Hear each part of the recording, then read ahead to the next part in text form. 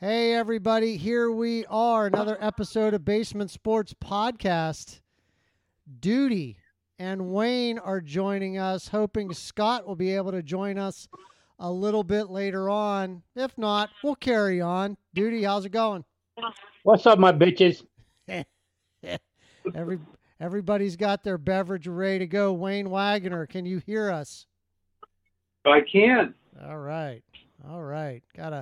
Got another packed show talking about sports as we can dig up, since there's no sports or not a lot of sports going on. So the big hubbub over the weekend was the golf match, the Skins game.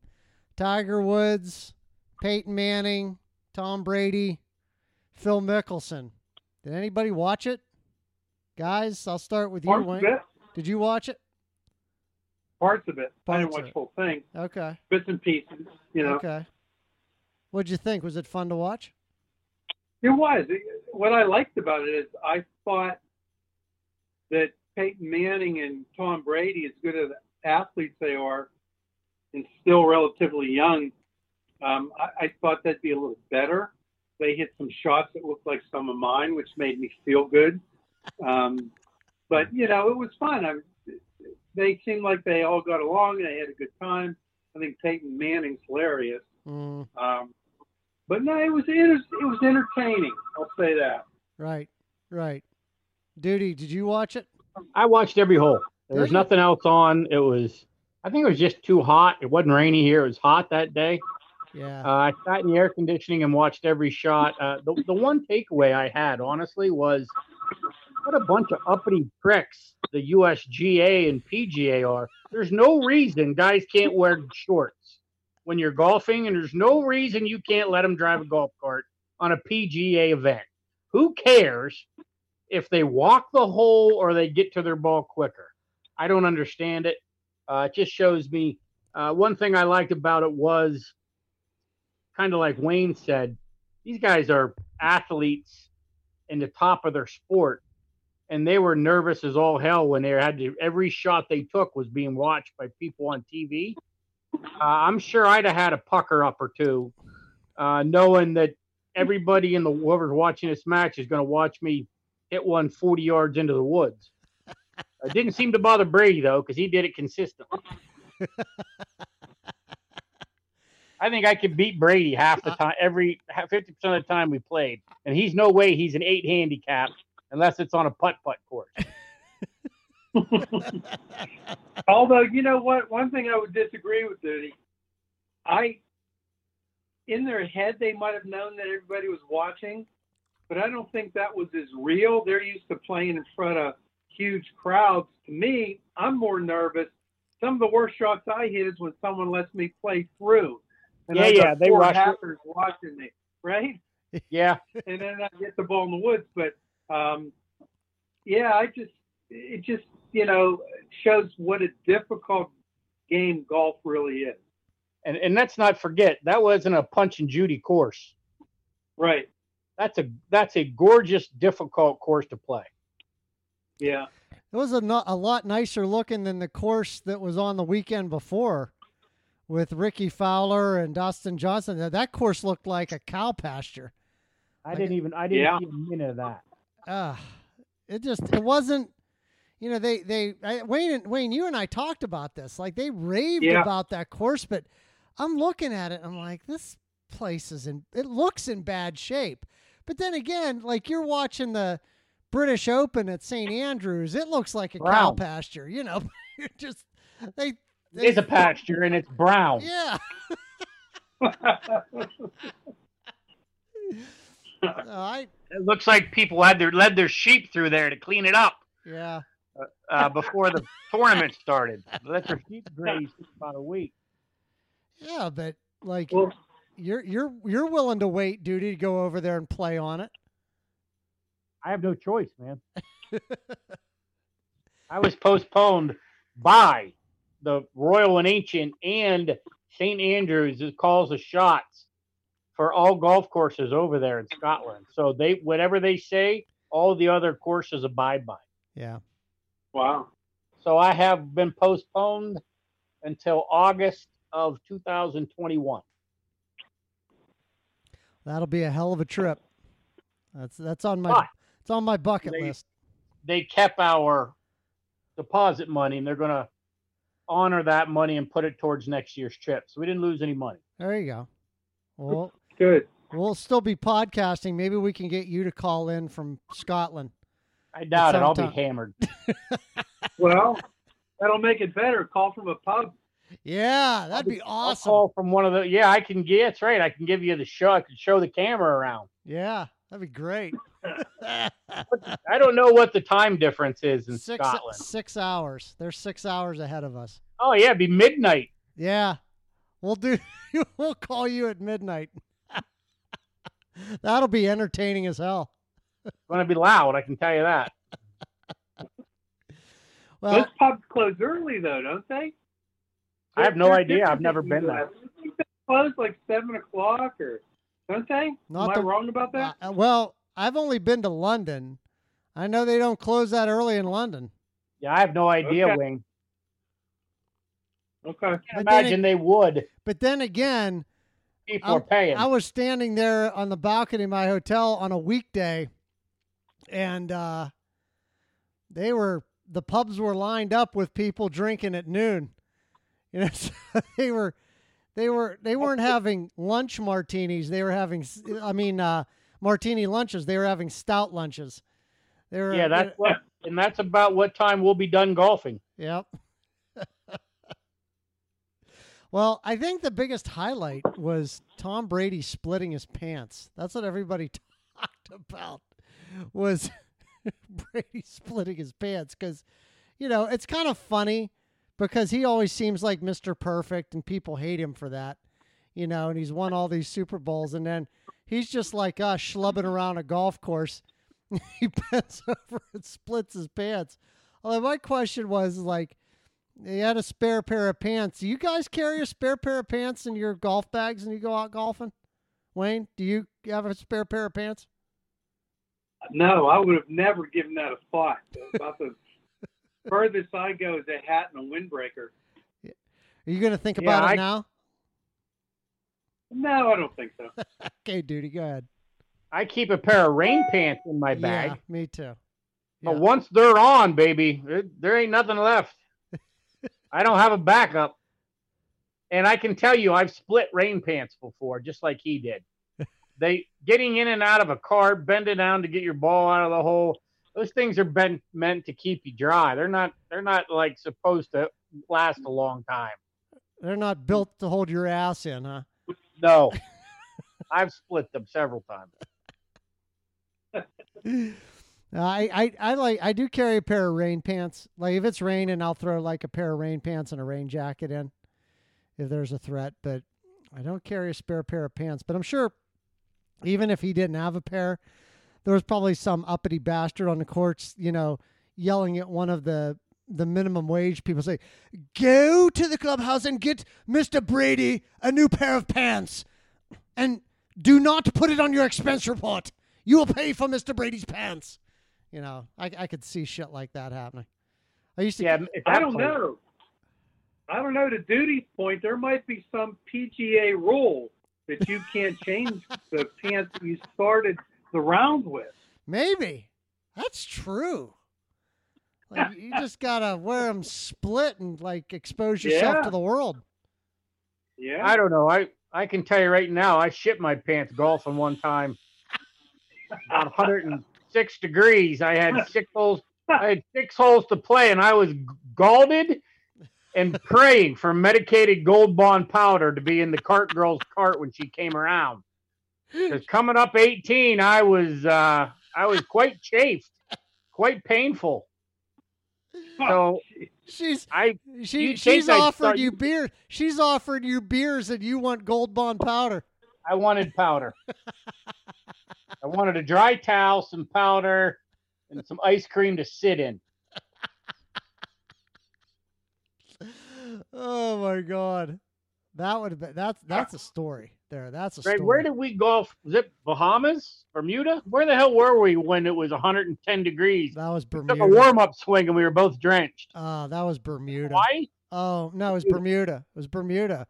Because Oh, my remember, God. the power outage had already happened. So, Yeah. like, what the hell else are we going to do? So, you and I go out in the middle of the afternoon. It's already 100 degrees to go play golf. And it was only a 9-hole course, remember? It was it was a small executive 9-hole course. What I remember is taking a warm-up swing and being drenched. Oh, my God, was it hot.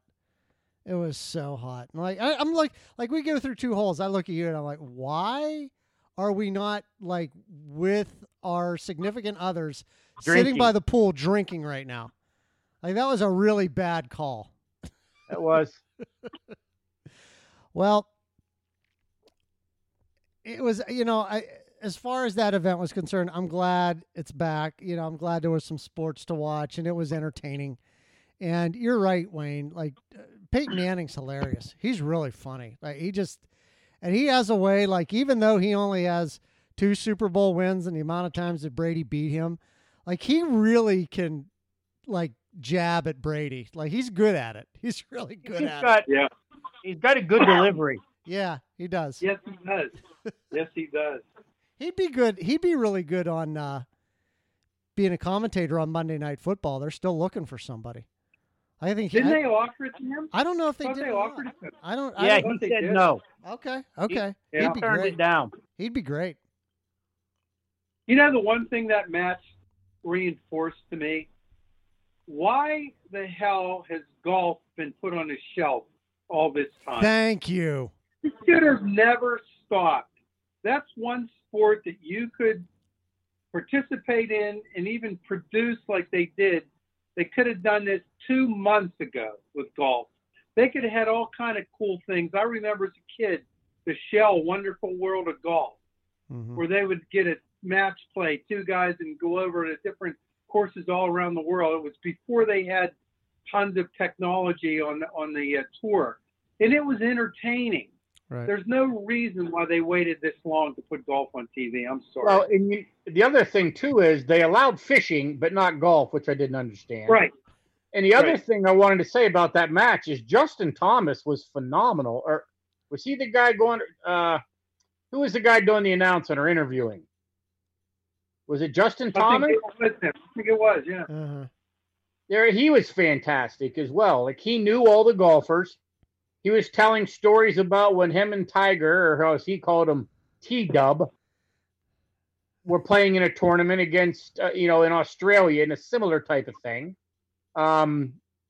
It shows you that people that whisper from a tower when they're 4 greens away, and guys that get up there and walk the fairway, and you can't wear shorts in 100 degrees, is ridiculous.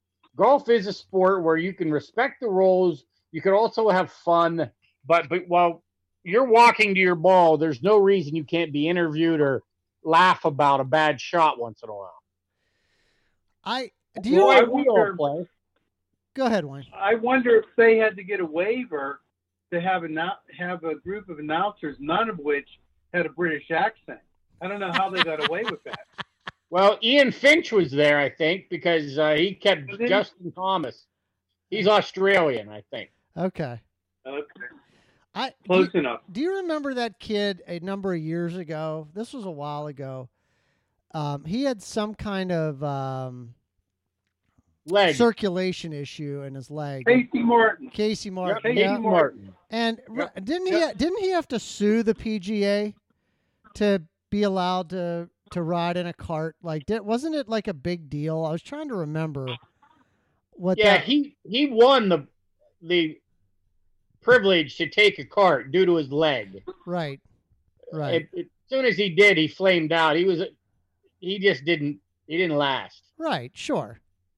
But here was a Look, kid with a why medical can't 2 condition. healthy people drive down in a golf cart? You get to your ball quicker. Yeah, but you lose the drama of walking up the 18. Okay, then don't do it on 18 for the champion. It's not like you have to make a roll and it's the same on every hole. Yeah. I want to see 4 guys bomb one in the fairway, and then I want to see him interview the guy that hit it the least amount of yards. What's the deal? You can't hit it as far as these guys? I would watch that as they're driving to the ball. How many beer? Here's my question: how many beers and beer holders would be in John Daly's cart? That'd be my question. That's what would be More fun. than club. He only hits drivers and wedges. Right, right. If you guys remember, he also petitioned to use a cart. Oh, that's right. He did. For health reasons. He was turned down. I guess Casey Martin had a circulatory problem. Right. That there was really no, it wasn't like a temporary injury. No. But Daly also wanted to use a cart in one of the tournaments and was turned down. Well, what was his excuse? Just didn't want to... I think he developed diabetes from being overweight in his life. He couldn't carry all his cigarettes in his pocket. Yeah, but they turned him golf down. Cart, put the cart in the smokes and the 12-pack of beer. I remember when he lost some weight at one time early on, he couldn't hit the ball as far, so he just gained it back. I remember when he quit drinking and quit smoking, and he came back and he missed a cut about 3 times. He said, I'm going back to hitting the ball, smoking, and drinking. Yeah, he got the DTs. So let's change gears a little bit. So it looks like the NHL is closer to restarting. And Gary Bettman spoke to the press, I think it was yesterday.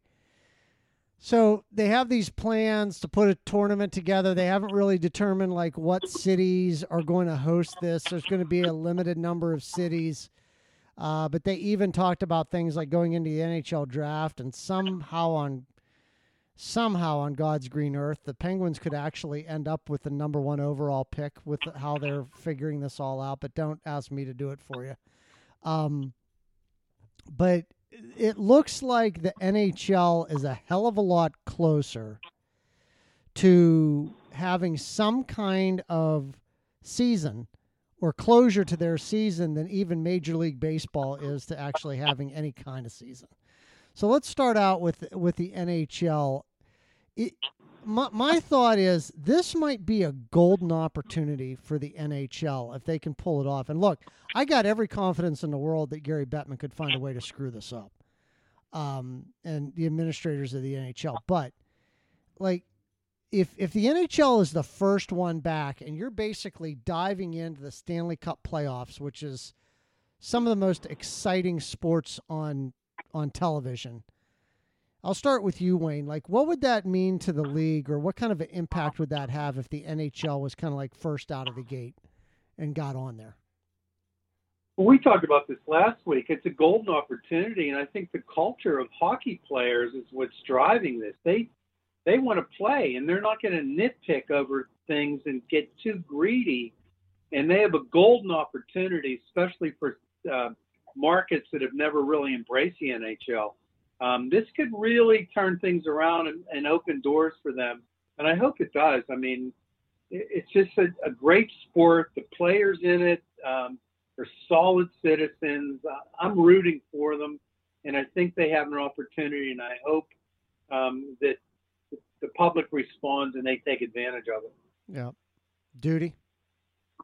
Well, there's a lot of good and a lot of bad to being the first sport back.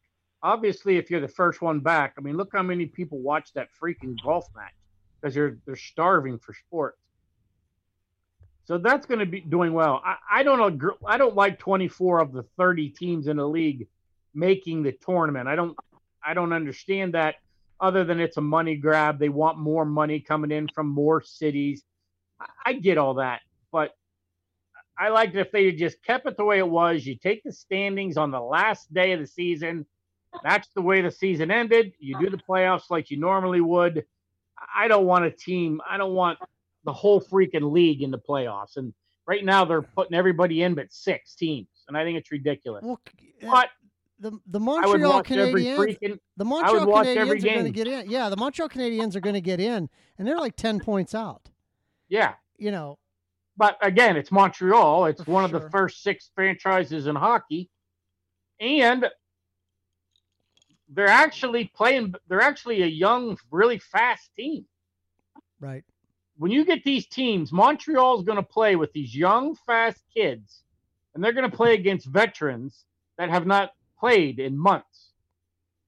I wouldn't want to play a young team like the Flyers or the Montreals or these fast teams that got a break. They're in when they didn't think they would be, and then all of a sudden, you got to play these guys and you don't have your legs yet. Right. I'll be curious to see who ends up being the hub cities. You know, who ends up getting the slots and are going to host some of these games. Pittsburgh apparently is in the conversation, which, you know, I mean, look, it's not like it's going to be a boom for the city because there's not going to be any fans. You know, it's you're playing in an empty arena. So, but it would still generate a certain amount of buzz, and you know, it'd be good for the city if it was one of the hosts, because you know it's Pittsburgh and it's really, really grown as a hockey town, not just, you know, mostly because of the success of the Penguins. There's a lot of youth hockey that goes on in Pittsburgh right now. Who's to say that the restaurants won't be open by then, and all the teams can go out and eat? Yeah, well, people could go out and watch the games on television if they want, if the restaurants are open. Bring some money. You know, and this goes into a larger point about Pittsburgh and the surrounding area. I mean, look at the success of hockey ever since, you know, Mario came around and all the things that Mario has done and making a successful franchise. Even looking at the schools, like Penn State has a tremendous hockey program now. Wayne, you've been to several Penn State hockey games, and what that program has become. Robert started as a club team. Yeah, started out as a club team. Robert Morris has a great hockey program, both men's and women's hockey.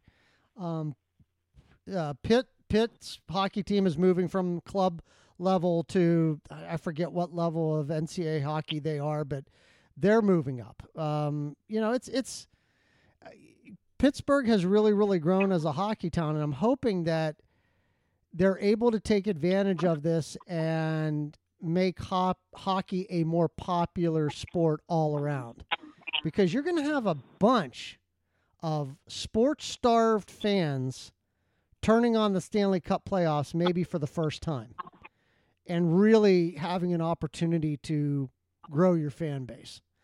I was looking at some Vegas odds earlier today in regards to the hockey playoffs, if they happen as they're suspecting this is going to happen.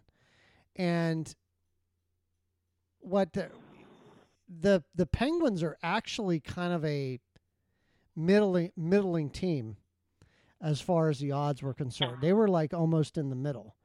And teams that were above them as far as odds to win the Stanley Cup were the Philadelphia Flyers, had better odds to win the Stanley Cup than the Penguins. The Boston. I don't understand.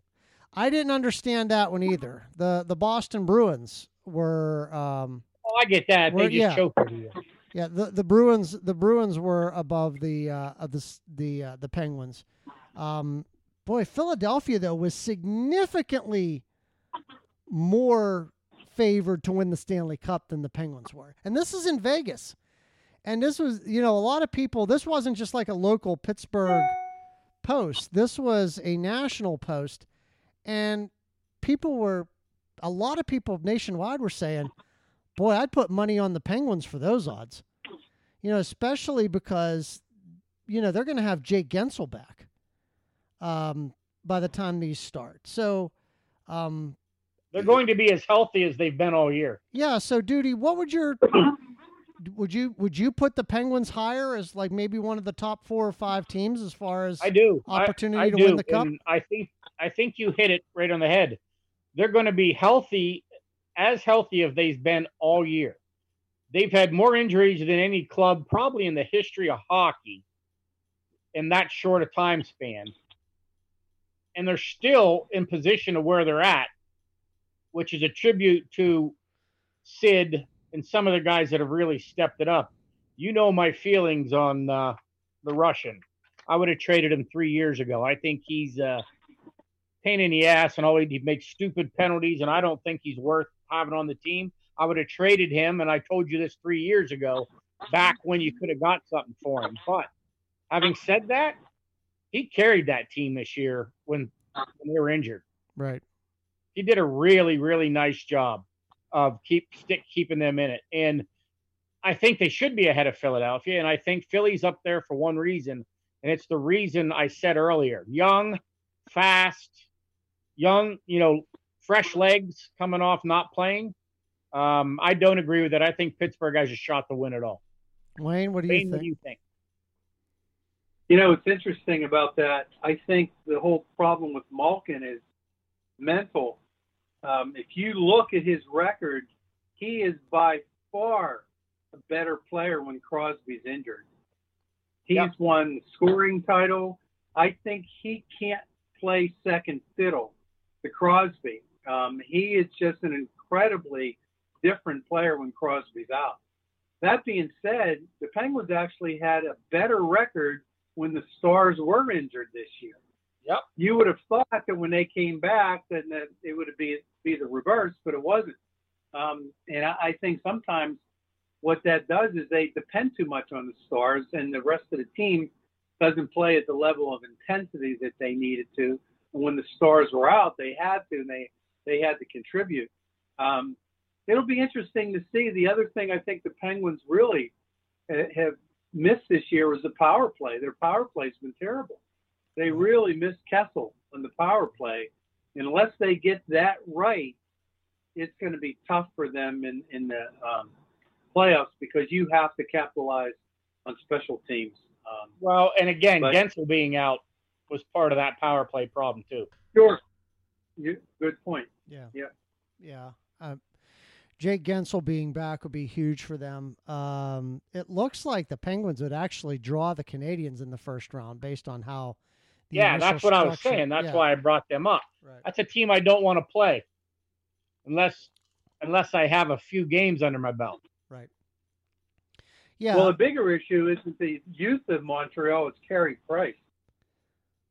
Yeah, I mean that guy could shut you out 3 games in a row. Right. It happened a few years ago. A hot goalie when they played Montreal about 5 or 6 years ago. The Penguins, I think they scored 1 or 2 goals in a whole series. Yeah. That was the last year that they played at the Civic Arena.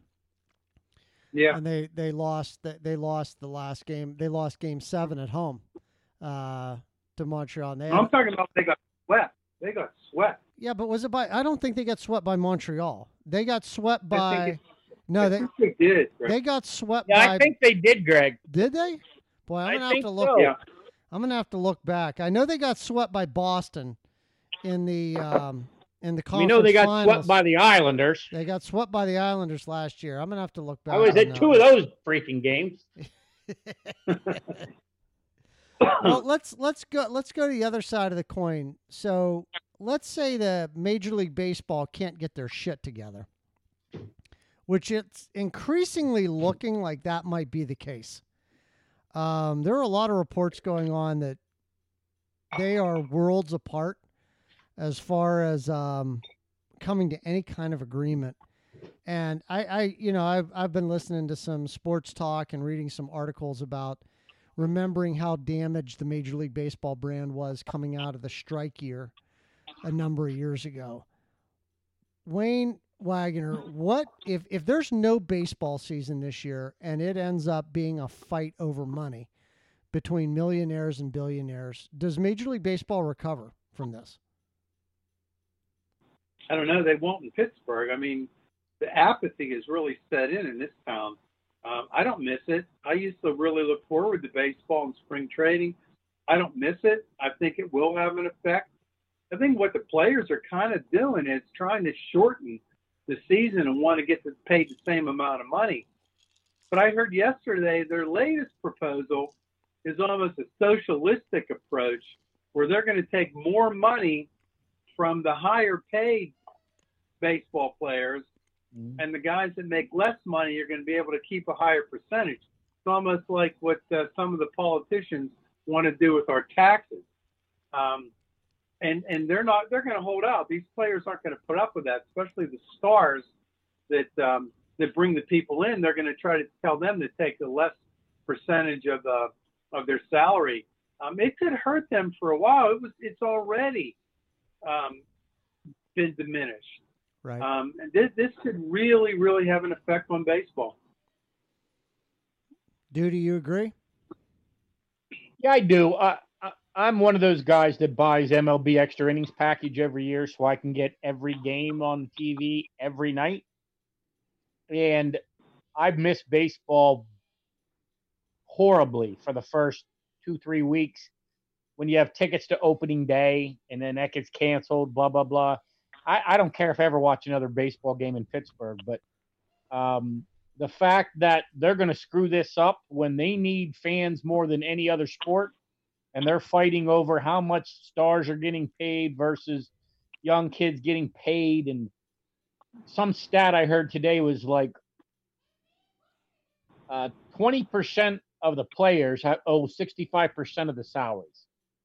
So you get like the Garrett Cole contracts, the Mike Trout, all those guys. If they hold up, I mean, they could possibly hold out. Who knows? But I think it's going to hurt baseball significantly. I think there's a ton of fans 50 and older that will always watch baseball because that's what we did. That includes me.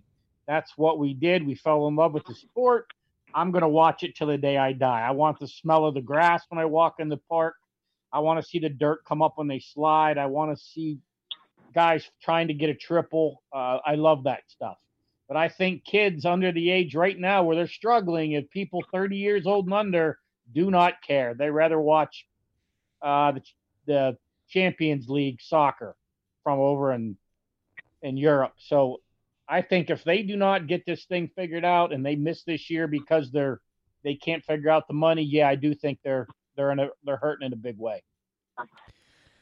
I saw a statistic. So based on the proposals that are on the table that they've discussed, Bobby Bonilla this year will get paid more money than all but 3 Pittsburgh Pirates. Like he'll make more money, and he's been retired for how many years? He gets paid through like 2030, $1 million a year. Insane. Like that is just crazy. But he's still getting paid more than a majority per year of the Pittsburgh Pirates. I think there's only 3 Pirates that make over $1 million. Well, this is a story for another day. If baseball, Bellin, Polanco, and someone else. I don't remember who it was. Yeah, it's just, I'm sorry. It's just nuts. And you guys know my feelings on nutting and the management of this franchise. It's pathetic. And I don't know. Again, we could have other conversations about this. I don't know what the answer is. I hear arguments about why salary caps won't work in baseball. Yeah, I hear arguments about that. And I don't know enough about it in order to, I even said, I think there at least needs to be maybe not a salary cap, but a salary floor. Like you got to force these owners to spend a certain amount of money because Bob Nutting could actually put a little league team out there and nobody could stop him. Really? Yeah. The one thing I did hear is that they're thinking about getting rid of revenue sharing. And that's why Nutting can put anybody he wants on the field. He still gets money from the Dodgers, the Yankees, and all, sometimes all these teams that spend, they go over that. They get the revenue sharing to these teams that won't put up the money to field a team. Yeah. Go ahead, Wayne. But don't forget, the Globetrotters need the Washington Generals. Yeah. They need teams to beat up on. What's interesting, I wonder, I don't know what the lease arrangement is with Nutting and PNC Park. The only way to force him out as an owner is if that lease agreement ends in a reasonable future, for them to charge the shit out of him to use that publicly funded stadium. Right. Would be the only way to get him out, because you can't argue on principle on his business acumen as far as making money from that franchise. I think what changes that whole dynamic is he's playing in a stadium that the taxpayers paid for. So he owes the fans and the taxpayers something for the right to play in that stadium. That's what people miss in this whole thing. He's just about being a businessman and maximizing his profit and his equity in that franchise. But that stadium was built for him, and it's the main reason why people still come. Not because of the product he puts on the field, but the stadium that the taxpayers built for him. And it's astronomical, the value of the Pirates right now versus how much he paid for it, for his show. Oh, yeah. That's why he's not selling. It goes up every year. Well, he also claimed, like, people have asked him in past years if he was ever going to sell, and he's like, no, I plan on giving this to my daughters and letting them run it Right. after I'm done. Like, oh, Why not? yeah, that's going to work great. Like, that really got Pirate fans fired up that anything was going to change. But I'd rather he said he's going to leave it to his golden retriever. Just let him make the lineup by picking shit out of a hat with his mouth.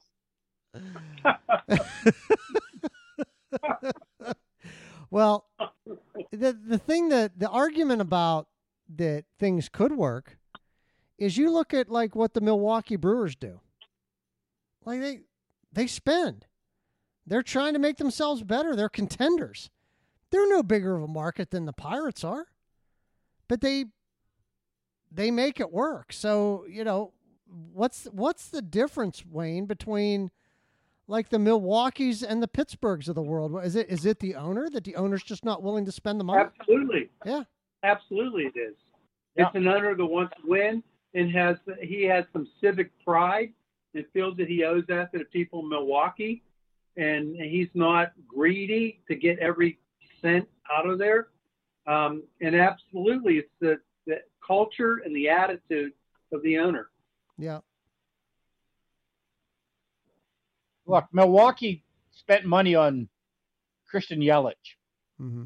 One player. Signed him for a lot of money. But what they did, as soon as they announced that signing, that stadium has been full ever since. Every home game, that thing is full to the hilt. That's parking, concessions, memorabilia, all that stuff that goes along with a full stadium. Right. And they signed one guy. Now, yeah, he won the MVP. He was good. They got him, right? Florida got rid of him. Shame on Florida. Pittsburgh's going to be the team that's going to trade Bell to a team that's going to make that team sell its tickets. They're going to get better. Once they got Christian Yelich, they started signing free agents. Right. And all of a sudden, you don't need 9 good baseball players. You need about 4 or 5 studs. And then every so often, you get one of the other guys to go on a run where he has a hot week, where he steals some bases, where he plays good defense, where he gets the runners over. Very few teams have 9 guys. The Dodgers usually have 9 players coming to bat. The Yankees usually have 9 guys coming to bat. Pittsburgh's never going to have 9 guys, but Pittsburgh could absolutely have 4 or 5.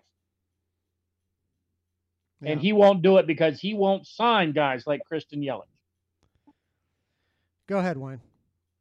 Greg, out of curiosity, I just looked up the purchase price that he paid for the Pirates and what the franchise was worth in 2019. You guys want to give a guess on those two numbers? I have no idea. Okay, he paid $92 million for the franchise that is now worth $1.9 billion. And that's why he doesn't care. Why wouldn't he sell? Yeah. Why would No, because it goes up every year. It goes up every year. Exactly. Yeah. Look, talk about a return on your investment. Right. 92 million to 1.9 billion and counting. Yeah. That's unbelievable. Yep. It'll be over 2 billion after this year. Well, I just don't think that I just don't think that Pirate fans have anything to look. The trouble is, Pirate fans don't have anything to look forward to. Even before the whole coronavirus thing happened, there was no excitement even with the new GM, new manager, there was really little to no excitement about. They don't have a major league product. No, they don't. Why are you asking a major league baseball city franchise to go watch a double-A baseball team? If I wanted to do that, I'd drive to Altoona. Right. Yeah, I'm just, you were talking about Milwaukee being packed. The only reason that you get sellouts at PNC Park is because it's a nicer park than Miller Park. Like, I've been to Miller Park. I'm unimpressed. Dump. It's terrible. Dump. It is a dump. It's terrible. Like, the sight lines are awful. Middle of nowhere. Yeah, it's built in the middle of nowhere. There's nothing around it. You know, if you want to get a beer outside of that place, you got to walk like 2 miles to find some place to go get a beer. Like, it's not like PNC Park where it's like built up all around it. It's an event. You know, people go there for the atmosphere, but they're not going there for baseball because to your point, Wayne, the product on the field is horrible. I would disagree, though, Greg. There are people there going for baseball. The Cubs fans, the Dodgers fans, the Cardinals St. fans, Louis. Phillies fans, yeah. the Cardinals fans, and the St. Braves Louis. fans, to name a few. Yeah. Cleveland. Yeah, go to a game when they're playing the Cubs. Oh, it's crazy. And the seats they buy are prime seats along the third base line or the first base line where the Cubs dugout is. It's all blue hats. Right. It's like, that's again, to the analogy of the Washington Generals. People don't care about the Generals. They're coming to see the Globetrotters. Well, and it's funny because the opposing team's fans always say, what a gorgeous ballpark PNC Park is, you know. And they can't get that quality of seat at home. No. The Cubs fans can't get a seat near the dugout. Right. Same with the Phillies fans when they were riding high. These people Philly fans come for the weekend, as do Cubs fans, to see their team up close and personal for a 3 or 4 game set. When the last nutting time pockets the money. The last time the Yankees were in town for a series a number of years ago, it was 3/4 Yankees fans in PNC Park. Yeah. It was Remember, like you said, when people from Philly and St. Louis and Cleveland, who's close, and the Yankees, when they come to Pittsburgh has more to offer once you get here. They come to a great ball game, but they come all weekend. Yep. They're down at the Church Brew Works. They're in the Strip District. They're walking around Pittsburgh. They're eating out. They're on Mount Washington. Trust me, I know, because I run into them because that's what I'm doing before the game. Are they at Blush? Not anymore. Pittsburgh is so nice around it. It is. With restaurants and bars. People come here, and like Wayne said, they get to see their Phillies from a row right with their feet rested on the Phillies dugout. Right. They can't do that in Philly. Well, it's going to be a while till there are fans back in. I mean, if there is baseball, there's going to be a long time, probably till 2021, where there's going to be fans in the stands to watch it. I think some fans are actually going to. I think there's going to be some teams that will start allowing some fans in, and I think they're just going to situate them where they're going to sit them every other row, 10 seats apart, whatever. Like if you want to take your son, you got seats 1 and 2. Closest person to you is going to be in seat 10 and 2 rows behind you. Well, for a middle of the week game at PNC Park, against the Marlins, that's a normal crowd. So right, they don't have to do anything different. No, they already have that policy in place. It's nothing for the ushers to figure that one out. They're already doing it. No, the ushers don't even give a shit anymore. They don't even check tickets. No. You can walk right by an usher as long as you give them some of your popcorn. They don't care. Yeah. Let's move on to this. So, because we as, I guess, sports journalists are just as bored as sports fans right now, there's been a shit ton of top 100 lists. And top 100 this, top 100 that, whatever. So Pete Prisco puts out a top 100 NFL players. And I think there were 4 Steelers on it. Two right, 2 wrong. Yeah, TJ Watt, which I think we would all agree deserves to be there. All right. After that, you have one of the others that I think they got wrong was Juju. I think would we agree after last year, he was not a top 100 player. They got Dupree wrong. Bud Dupree was another one. So, Wayne, do you think Bud Dupree after last year was a top 100 NFL player? No, I don't, because I don't think you judge a person as a top 100 over 1 year. Right. You've got to have a better resume than 1 year. Right. A lot of people have had phenomenal single seasons, and that's great, but that does not put you in that elite status as a top 100 player. Okay. And they left Fitzpatrick off. That's what I wanted to talk about. So we had, so they had TJ, Bud Dupree, Juju, and then who was the 4th one? Hayward? Craig Hayward? Not Craig Hayward. Cam Hayward. That shows my age. Yeah, exactly. Cam Hayward. So, I get Cam Hayward. They got that one right. I think he definitely deserves to be there. But they left Minkah Fitzpatrick off this list. And it caused a lot of wailing and grinding of teeth among Steeler fans, but even among some national pundits. They're like, how can you leave Minkah Fitzpatrick off that list? So, Duty, I'm going to go to you first. Like, how in the hell do you leave somebody? I mean, and look, if you're looking at a larger book of performance, I think that strengthens his argument. Even when he played for the Dolphins, how do you leave him off that list? They just messed up. Like, it's just a very poor list. How you put Bud Dupree or Juju Smith-Schuster on there after their years? Juju's last year and Bud Dupree's only had 1 year, and you put him on the list and you don't include Fitzpatrick. As soon as I looked at that and didn't see Fitzpatrick, I quit reading the article. It was a horribly written piece. He's wrong. Right. There's nobody, and I mean nobody, outside of Pittsburgh even, that you could argue with to agree that leaving Fitzpatrick off was the right thing to do. Nobody. Wayne? I don't think he has a national name yet. He came from the Dolphin franchise that is still focused on their unbeaten season in 1973. And I think the same reason why Bud Dupree shouldn't be on is why they kept Minkah Fitzpatrick off. He had a phenomenal year with the Steelers this year.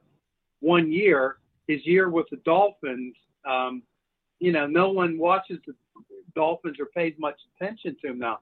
It just shows how subjective these lists are. And they're influenced by the hot teams like the Kansas City Chiefs for 1 year. They're influenced by the teams that have more publicity, and it's just something for people to argue about. Hey, we're talking about it, right? So yeah, exactly. Yeah, but we shouldn't be. Well, yeah, there's even it's only because there's nothing else to talk about. Well, and this is Duty, you weren't here last week, but you probably heard my rant about that. This is what a lot of national sports talk show hosts are doing. And this past week, it was Colin Cowherd, and I know you love him. I do. But the thing is that, they know that, like, you go after Ben Roethlisberger and then he goes after the Steeler franchise in general, they're going to get a rise. Like, where's the low-hanging fruit? Where you're going to get people on social media talking about you? You go after a team like the Steelers. I'm a Cowboy fan. You could say that Emmitt Smith farted in the drugstore, and there are going to be 1,000 retweets. Right, sure. That's what they're doing. Right, exactly. Got a house fire right down the street here, apparently. You can hear is that. there all kinds of...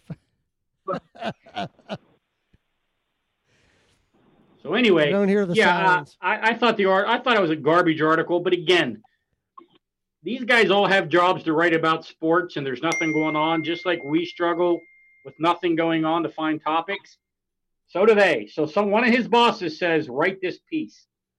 Right. And it was just to leave Minkah Fitzpatrick and like the immediate impact that Fitzpatrick had on that defense. Like, and he even acknowledged this year he's looking to be better because he's going to have a year of that defense, not even a year, under his belt, where he's going to, and he's playing with these guys, and that's why we talked about the Steelers having a strong defense. But anyway, I think it's a crime that he wasn't on there. And look, if he uses it for motivation, good for him. And good for the Steelers. That's only going to make that defense better. Last but not least, and I have a little bit of fun here to wrap up Basement Sports Podcast, but the history of Steeler draft busts. Ooh. Unbelievable. I think every team has several draft busts. As a Cowboys fan, don't remember, we took Taco Charlton recently. And then Bill Parcells took Bobby Carpenter as the number 1 pick for the Dallas Cowboys, not overall, but their first rounder, and he didn't even start at Ohio State. So every team has its share of busts. Wayne, who is your most memorable Steelers bust? Greg, this list is so long. Yeah. And it's a history. It's a history of the Pittsburgh Steelers.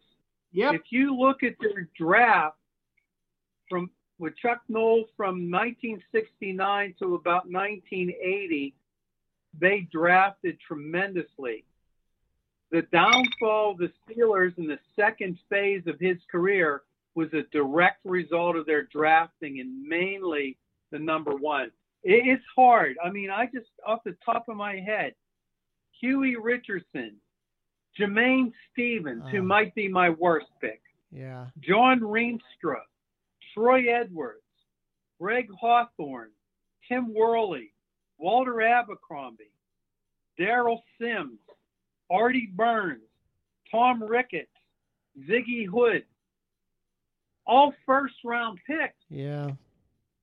That's what, and I think the worst pick ever for the Steelers, and God rest his soul, was Gabe Rivera. Yeah. No fault of his, but they passed Dan Marino. Yeah. To draft Gabe Rivera. That set that franchise back for 15 years, not drafting Dan Marino. I think. Well, they did grad. Don't forget Mark Malone. True. He was the number 1 pick as well. Yeah, what a horrible pick that was. He played for a few years. The guys I went down barely saw the field. Well, Greg Hawthorne played. He played, didn't he? Little bit, not much. I got a couple. You mentioned Artie Burns at cornerback. They've missed on cornerback a lot. Senquez Golson. Ricardo Colclough. Oh, Ricardo Colclough. Yeah. He was. I kept it the first round picks, but you're right. Him. Who was the guy from the Colorado, the cornerback that was a bust years ago? He was a bust. Lima Swede was another bust, but he was. I have him down as my wide receiver bust. Yeah, but the ones I listed were first round picks. I think Ricardo Coakley was the second round pick. Yeah. I mean, those were all first rounders. You talk about cornerbacks. I mentioned Senquez Golson from Ole Miss. Yeah. He couldn't stay healthy. I mean, his first, the only time he ever saw the field was at training camp, and then he ended up getting hurt. So they also drafted. Who was that? Was it Mike Adams? That tackle? Yeah, from Ohio State. Yeah. Big guy. He was out of the league in a year. Don't forget Lima Swede. I have written down, but they also took 2 receivers. Yeah. Dre Archer and Troy Edwards. How are they doing right now? Well, Dre Archer just quit. He just quit. Yeah. And who is the running back? I don't know his first name. Was it Worley? Tim Worley. Tim Worley. Worley. He was another one out of Georgia. Yeah. Yeah, and I think he was picked in the first round too. I think he was like the number 7. He was the number 7 player taken. Yeah, there were some bad. Like I remember Huey Richardson, and just how horrible he was. But then I'll never forget Jermaine Stevens. I know. Remember. Do you remember the video and the photographs of him trying to run at training camp? Yeah. He just quit. Like he couldn't pass the basic physical fitness test. He couldn't pass the running test. And for linemen, it wasn't hard. No, terrible. He wasn't even from a Power 5 school. The list that I ran down, 12 of them, that's 12 years of failure, basically in a row. Yeah. How about, do you remember Shamarko Thomas, the safety? Shamarko Thomas, yeah. Safety. Yeah. Yeah. But and let's not forget, I don't even know if we talked about all the linebackers yet. What about Jarvis Jones and Bruce Davis? There you go. Jarvis Two Jones. linebackers that were going to bring it back, baby. They were going to bring back the Jack Ham. Jarvis Jones and Bruce Davis. Yikes. Jarvis and Jones. Some of the good ones. Go ahead. Some of the good ones didn't last. Kendrell Bell was all world for what, 1 year? Yeah, exactly. I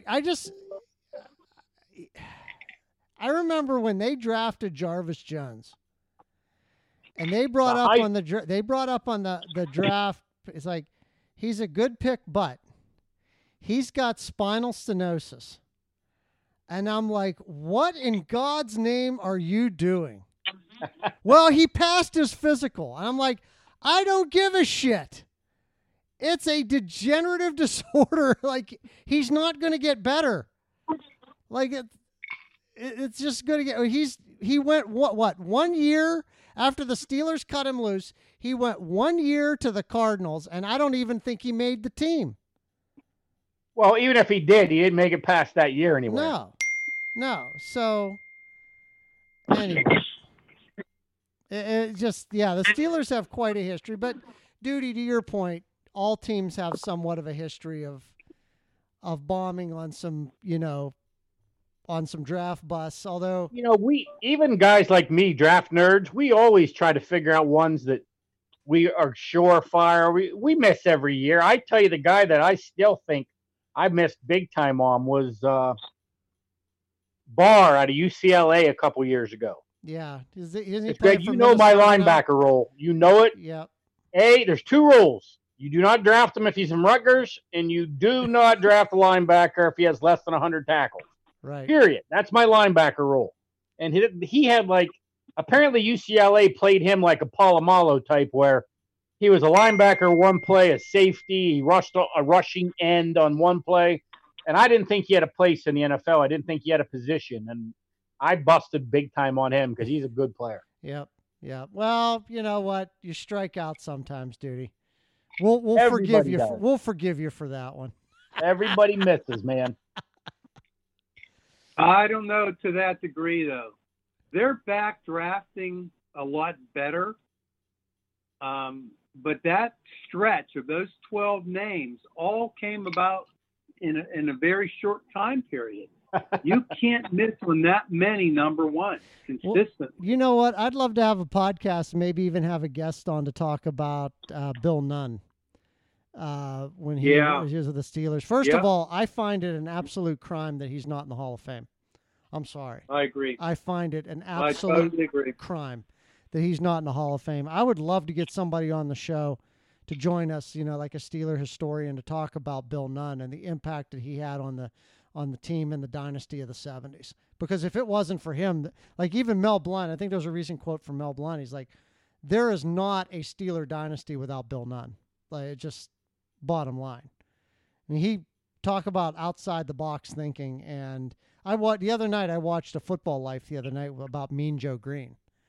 And what Bill Nunn was able to do in drafting some of these guys from these small schools and these historically black colleges It was just unbelievable. And You hit it right in the head. His talent was finding guys from, Mississippi Valley State Yeah. and San Jose. I mean, stuff that back then they didn't look at you unless you weren't for Power 5 conferences. They didn't have the tape. They didn't have all the video.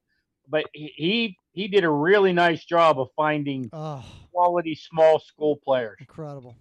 He was a game changer beyond the Steelers because a lot of those players that were in those predominantly, I forget what the term for those colleges are, but predominantly African-American, because they couldn't play in the Southeast Conference. Right. They couldn't play at Alabama or Georgia or Auburn. These were excellent football players that he recognized simply weren't given the opportunity. Not only did he transform the Steelers with opening them up to those schools, but the entire NFL saw his success. Some of the players the Chiefs got, the Curly Culps, just players like that he was almost like a Branch Rickey type influence. Right. When Branch Rickey opened up baseball with Jackie Robinson, Bill Nunn opened up that pipeline of these great athletes that were denied the opportunity to go to these Power 5 schools. Hey, I totally agree. He should be in a Hall of Fame. I agree. Where did Mel Blount go to college? Anybody remember? Yeah, it was called Southern University. That's what I thought. Yeah. Another small school. Look at that guy. He still might be He looks like he could still play. Yeah, he might still be the best ever at his position. Watching some of that old film the other night on NFL Network of Joe Green when he was at North Texas. Like, I mean, he was certainly a man among boys when he played there. He just destroyed guys across from him. But then he continued that when he got to the NFL. Like, you see some of his tape when he first came into the league. He was unblockable, even when they tried to double team him. But that we could talk in other podcasts about how insanely talented that defensive line was. I still find it a crime that L.C. Greenwood isn't in the Hall of Fame. I think Greenwood deserves to be in the Hall of Fame. But I think there were so many players on those Steeler teams that deserve it. Like they just didn't. There were some guys that fell out that aren't going to get the opportunity. Well, Greg, you're too young to remember this, but when they drafted Joe Green, the headline in the Post-Gazette was Joe Who. Yeah, exactly. Yeah. But your point is well taken, because if you look at these teams, a lot of people hit on their first 3-round draft picks, but when you get to where he was, picking these kids from small schools that end up Hall of Famers, Jimmy Johnson did the same thing when he was trying to build that Cowboys franchise with Larry Allen, this big guy, Leon Lett. These are guys that nobody else knew. Right. Or at least weren't going to pick. I think I'm looking at it here. Larry Allen, I didn't remember. He went to Sonoma State. That huge monster of a man. It amazes me. 6'3", 325. He is the best pulling lineman that has ever lived. Well, look at modern day. Look, the Steelers got Javon Hargrave. Well, he went to South Carolina State, was it? It was a small school. But even when they and this goes to like the reach now with the NFL and like social media, and everybody's a scout and everybody's a reporter. They, the people on ESPN when the Steelers drafted Hargrave raved about him. They said this could be the steal of this draft because they knew how good he was, but teams were afraid to pull the trigger on him because of the talent he was playing against. Well, you know what? Yep. If you have a good scout, they can flesh that out. They can figure that out. Sutton Smith, he played against subpar competition. He stood out, but when he came to league, he sucked. Like he didn't have the talent. But Javon Hargrave, he could get it done. So, hey guys, it's been an hour again. Yep. So, hey everybody, check us out as always on SoundCloud, iTunes, Spotify, iHeartRadio. We are all there. You can reach out to us at basementsportspodcast@gmail.com. It's basementsportspodcast@gmail.com. You can also check us out on Twitter and Facebook. Give us a like. Tell us what you think. If you think we suck, go ahead and tell us. It's fine. We got thick skins. The only one. Yeah, I mean, it's, we can take it. Believe me. We do this for We have fun. significant others that tell us that every day, right? Yep. So, but hey, enjoy the podcast. Hopefully Scott will be able to join us again next week. And if you've got an idea, if you want to come on the show, if you're somebody out there that's got some experience or background, or one of the legions of listeners that we have, you got a suggestion for somebody to have on the show, please let us know. We'd love to have them.